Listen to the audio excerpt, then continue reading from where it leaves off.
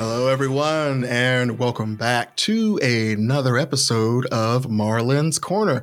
Marlon's Corner, the pop culture podcast that gives you things to talk about at work, around the water cooler in under 30 minutes. Shout out to one of our listeners, Ryan, who gave me some awesome feedback in terms of wanting to get just some blatant things to bring up when talking about the shows we review. So in giving two of the reviews today, I'm going to give you just some, I think, hot goss or some fun topics you can bring up when talking about these shows. So let's just start things off with one of my, really favorite documentaries about sports. I'm not a huge sports fan, but I do love sports documentaries. Untold, Volume 2 on Netflix. It is a 4-week docuseries that chooses to kind of talk about the inside tips or inside know regarding sports, from basketball, football, sailing, street ball, what have you. It's going to give you the inside look on these things. And one of the episodes in particular we're going to focus on today is the rise and fall of And One. Now, when talking about this show, on top of the surface, first thing, it's important to note that if you don't remember And One, that's just because you happen to miss this fad. And One appeared and disappeared within a generation. It was quite fascinating how quickly And One was popular and then it was gone for forever. When talking about the show, it's important to bring up the fact that when And One popped up, it was specifically about street ball and street ball culture. When you go to your local park and you see folks out there playing ball and living life, really living that ball is life lifestyle, And One was basically if those individuals got week-to-week contracts and were put on TV. And One was also created as a way to almost challenge Nike in the NBA. And what I mean by that is, when you talk about the show, is that And One had a very popular merchandise line, from shoes to sportswear, and it also had a very popular TV following. So those are the two things that are important to talk about. They had merch and they had TV. They were seeking to, I guess, using some vernacular from nowadays, they were seeking to disrupt the culture around basketball. So that's something you can bring up on top of the surface. And below the surface, with this particular documentary, it chose to bring up a lot of the unknown things about the And One players. Some of those street ball legends at the time were The Professor, Hot Sauce is a big one, and Skip to My Lou. And, what's really fascinating about this documentary below the surface is that these players had week-to-week contracts. If you, grew up in the 90s, you recall there was always this really cool And One schedule. They were on a tour. They would go to a public park and they would play. And what I didn't realize, and what's fascinating about And One, is that they would go and play. And if, a particular team or particular player happened to lose, they would be replaced.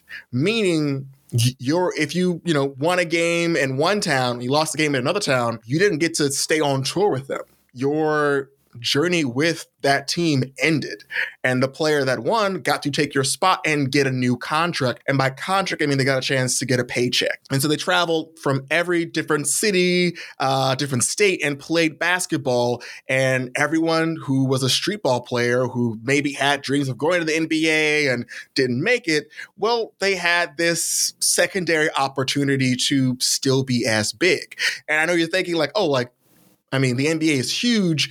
In what way does And One even measure up to it? Well, And One, when it first came out, definitely was living those VHS tape type days. And if you hear the word VHS and you're confused, it was just rectangular black object that you plugged into a VCR, you hit play, and you had to rewind it. It's a whole thing. But anyway, they would record these street games, and eventually these three white men who, went to college and enjoyed playing basketball on the side, used their degrees to really market street ball to executives, to potentially, hey, take a look at this.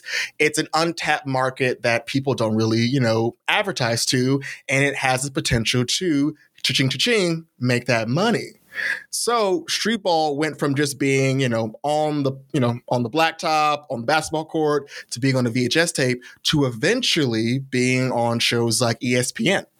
And that's where we saw street ball culture basically grow. From their introduction to these newer shows, you saw the players, Professor Hot Sauce, become household names. You saw them on commercials. You saw them signing shoes at the Reebok stores or at the Foot Lockers. And for the first time ever, Nike had a challenger. And that is, I think, the real important piece about the story of AND1 is that it was seeking to step to Nike and directly challenge their hold on the culture. Now, you think of Nike, you think of their spokesperson, Michael Jordan, and you know that Nike absolutely has a grip on basketball. And of course, there are, subsequent players in the game, but at that time, it was just Nike. AND1 was very new, very little, and surprisingly, because they were marketing towards streetball culture, they were directly challenging them. AND1 shoes were selling. I remember being a kid in high school and middle school, and kids were buying AND1 shoes. They were buying AND1 jerseys, AND1 basketball shorts, AND1 socks. It was directly challenging Nike, and that absolutely was a money-making machine. The three white men who started AND1 were raking in money hand over fist. And what's sad is that this did not reflect in the paychecks the players were getting. The players who, mind you, were still touring, were still playing, were appearing on all these shows, signing all these autographs, doing all this face-to-face work, while these other three white men were just kind of observing and cashing that in. They didn't see dividends of that. The show also goes into the fact that a lot of these men were fighting with one another because with the NBA, you kind of know that, hey, Kyrie's salary is going to be very different from, a first-year NBA player. We absolutely understand that. But with AND1, it was who do people like more? And based off of that, that person got paid more. Didn't matter, if maybe you were better than them. If they were more marketable, that was obviously the person that, you would go with. And what sucks is that this would change. One night, the Professor could be hot, and the next night it could be Skip to My Lou, and those paychecks would fluctuate based on audience, enjoyment. And that really wasn't a very clear contract. So a lot of players would argue, would get into fights about their paycheck. Meanwhile, the individuals who were making the most money were just enjoying that rise to fame. And again, it's important to remember they're going up against Nike, and this could only last so long. And of course, eventually Nike pivots their plan that they were initially doing, and they start marketing their shoe line towards street ballers with a iconic commercial that starts with the basketball dribbling, and all you hear during the commercial is just the basketball dribbling, shoe squeaking. If it sounds familiar, you know what I'm talking about. That commercial changed the game and spelled the end for AND1. And at the end of the day, the three white men who started the company left with a bag in hand. They were done with it. It didn't work out, but they left with millions while these young players from the hood who were looking and dreaming of this being their livelihood, this being their career, the cash flow stopped. And when the cash flow stops, well, they just go home.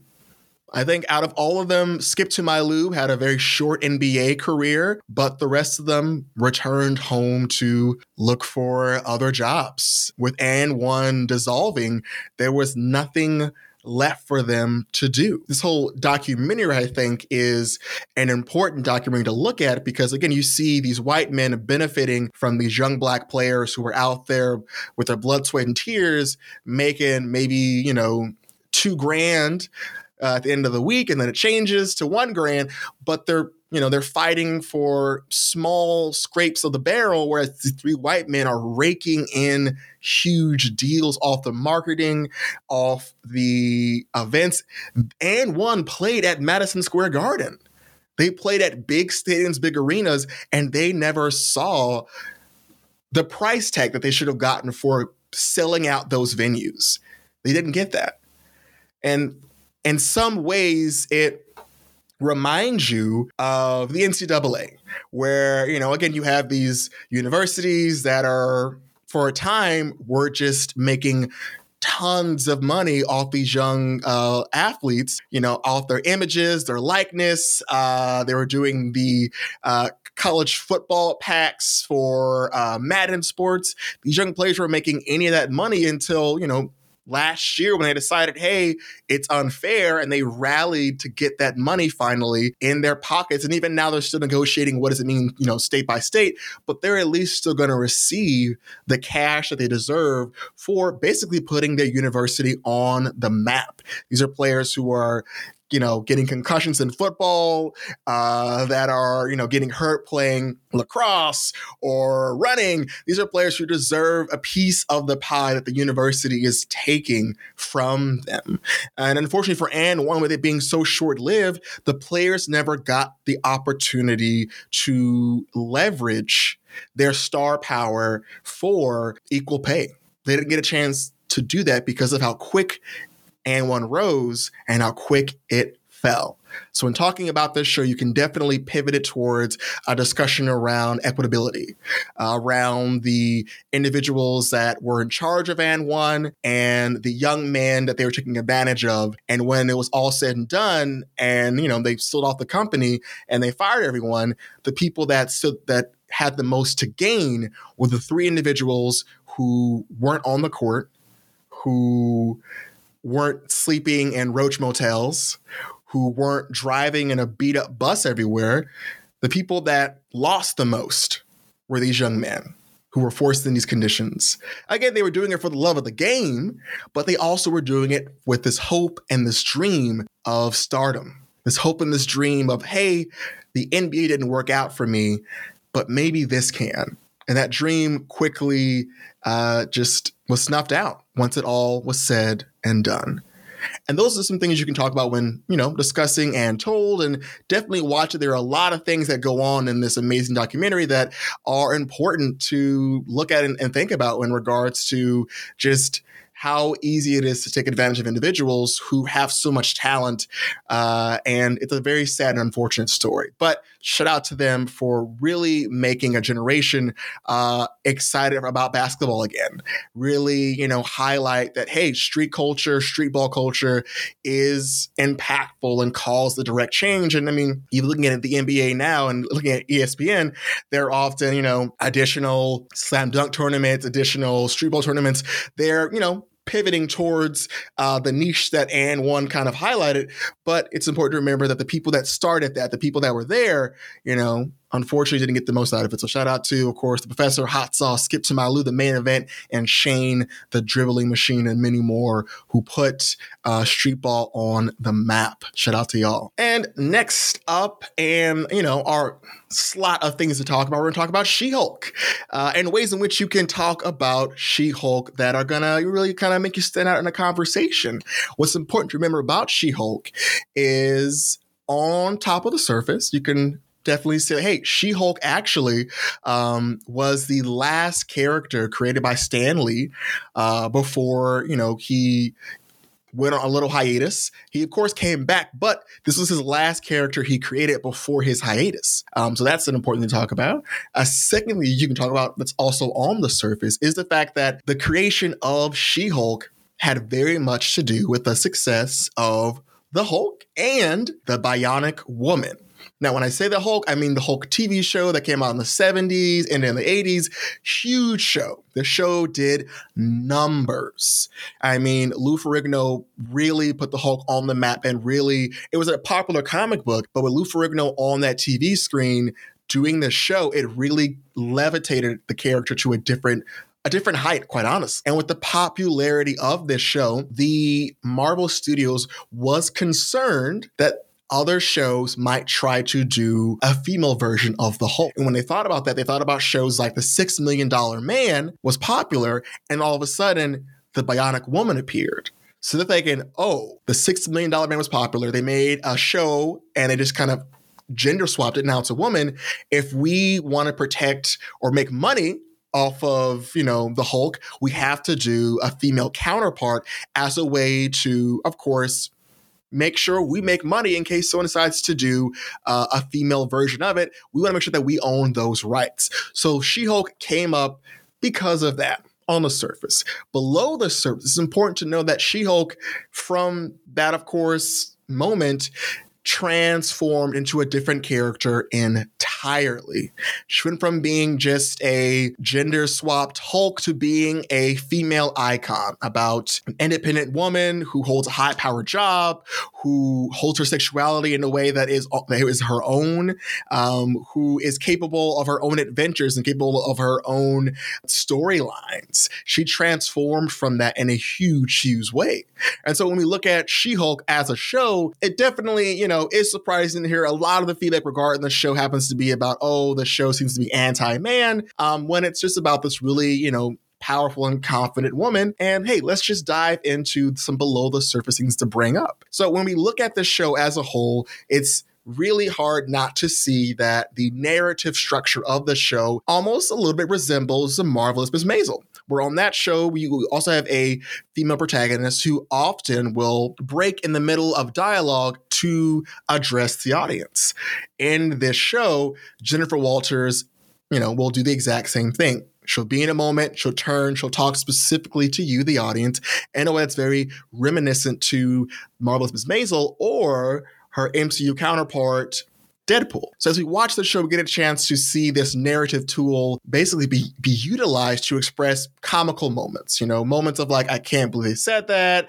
Why do I have to do this? So it's a very cool tool to see, and one that, again, we haven't really seen, outside of Deadpool. It's cool to see it on this show. And I think it also casts the show in a different light. With WandaVision, we saw a little bit of it, but it was a show that was giving an homage type vibe. This show is definitely giving you the vibe that, hey, we're going to be a little goofy. We're going to give ourselves permission to be goofy. And hey, I think that's an important thing to do. We, of course, love our Winter Soldiers. We love our Black Panthers, but it's also cool to just have a fun show that's just like, hey, we're going to have some laughs. It's going to be great. That's absolutely A-okay. And what's also fascinating is that when we aren't having, all this fun stuff, there is a really cool idea here. Jennifer Walters is a lawyer, and she's going to be representing superheroes or the super empowered. What's interesting about that is, how do you interpret the law in regards to a superhero? We know that everyone is, owed due process. We know that, people have to be read their rights. But when you look at superheroes as a genre, they often skip so many of those steps. If you look at Batman, he beats people up, he coerces them to tell him the truth, and then he restrains them and he hangs them upside down for the cops to get them. Can you actually take this person to trial based on that? Probably not. You probably can't take him to court. You have a man who, yes, definitely committed a crime, but now you have the issue of he was beat up and he was restrained against his will and just tied to something. That's difficult to bring to court of like, hey, yeah, he's guilty, but like this man's rights were absolutely just like stepped all over. So it's very interesting to see how the show is going to choose to address a lot of these things. And we know that her first case happens to be Emil Blonsky, because of course we got to tie in the fact that, hey, the Hulk and Abomination had this whole, vendetta, and he also appeared in Shang-Chi. But it's also fascinating to see if they are going to really talk about our superheroes in the right doing what they do. So below the surface, that's definitely a very interesting topic to kind of talk about. Because even if we go to like the Captain Americas, you still have someone who is straight up beating someone up. And we definitely know that there's been, they've attempted to be, government contracted and with the Sokovia Accords, but it's very fascinating to see if they're going to, allow Jennifer Walters to either defend the ways in which superheroes arrest and detain the bad guys, or if she's going to wind up on the opposite side for a bit and be like, hey, you can't do that to this person. Yes, they broke the law, but you also broke the law, and that negates this entire trial. So we're definitely looking forward to seeing how that continues, how that fleshes out. And I, for one, am hoping that they, dive into that. And to slightly pivot, to kind of have more things to talk about, I think it's also important to acknowledge that shows like this that have a female protagonist are often targets of individuals who feel like this show is designed to speak down to men. that this show is designed to emasculate men. And the reason why it's important to talk about it is that a lot of these shows that have male leads, that really isn't the case. They can talk bad about women, they can be womanizers, and there really isn't much being said about it. But the moment you have a woman on a show who is comfortable by saying like, hey, as a woman, there are things that offend me. I get catcalled. It's surprising, well, not surprising, but it's interesting to see that there are folks on the internet who choose to see this as, oh, I can't believe that they're advertising this anti-male show, when in fact it's a woman lead and their perspective is different from yours. And instead of embracing that storytelling and looking forward to seeing how they can elaborate on their experiences, there are folks who are very quick to shut down the show, who are currently trying to review bomb it to hell. And I really hope that the folks who love it are loud and proud about it so we can keep shows and movies with female protagonists continuing to go, because this show thus far is fascinating. And I just love reading all the men who are angry and upset about the show. This woman's so strong and she's independent and we don't need that. And there's no way she could beat up the Hulk. This is all bullshit. And it's like, yo, let's be real here. In this moment, the Hulk is absolutely not gonna straight up try to hurt his cousin, so that's fine. And also, let's say she does beat him up. Hey, so what? This version of the Hulk is Smart Hulk. We all know that. Smart Hulk is notoriously weaker. That's okay.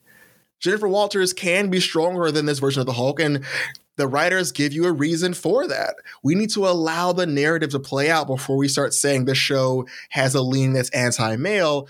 And so let's just make sure we're giving the show the full 9 episodes it's going to get before we just downvote this project entirely. So if you hear folks out there saying the show is terrible, really ask them to elaborate, and I'm sure you'll see, oh, you just have a problem with a strong woman. The individual who probably doesn't like She-Hulk for these strong female themes is probably the same person that doesn't like Korra as the Avatar.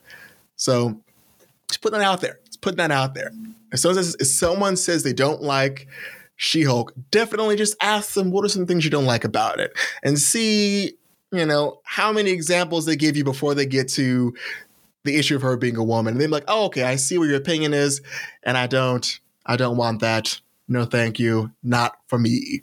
But folks, with that being said, that is the end of our reviews this week. Definitely shoot me some questions. I am on Facebook and on Instagram at Marlon's Corner. We appreciate all our reviews, all our questions. Definitely give us some reviews on Spotify so we can be your podcast of the day. I'm going to be letting y'all out of here early, which is fantastic. We're probably going to be under 30 minutes, which is like honestly the goal. Have an amazing day. You're amazing. I appreciate you. Go ahead and spread your shine onto the world, and we'll catch you next time back in the corner on Marlon's Corner. Bye-bye.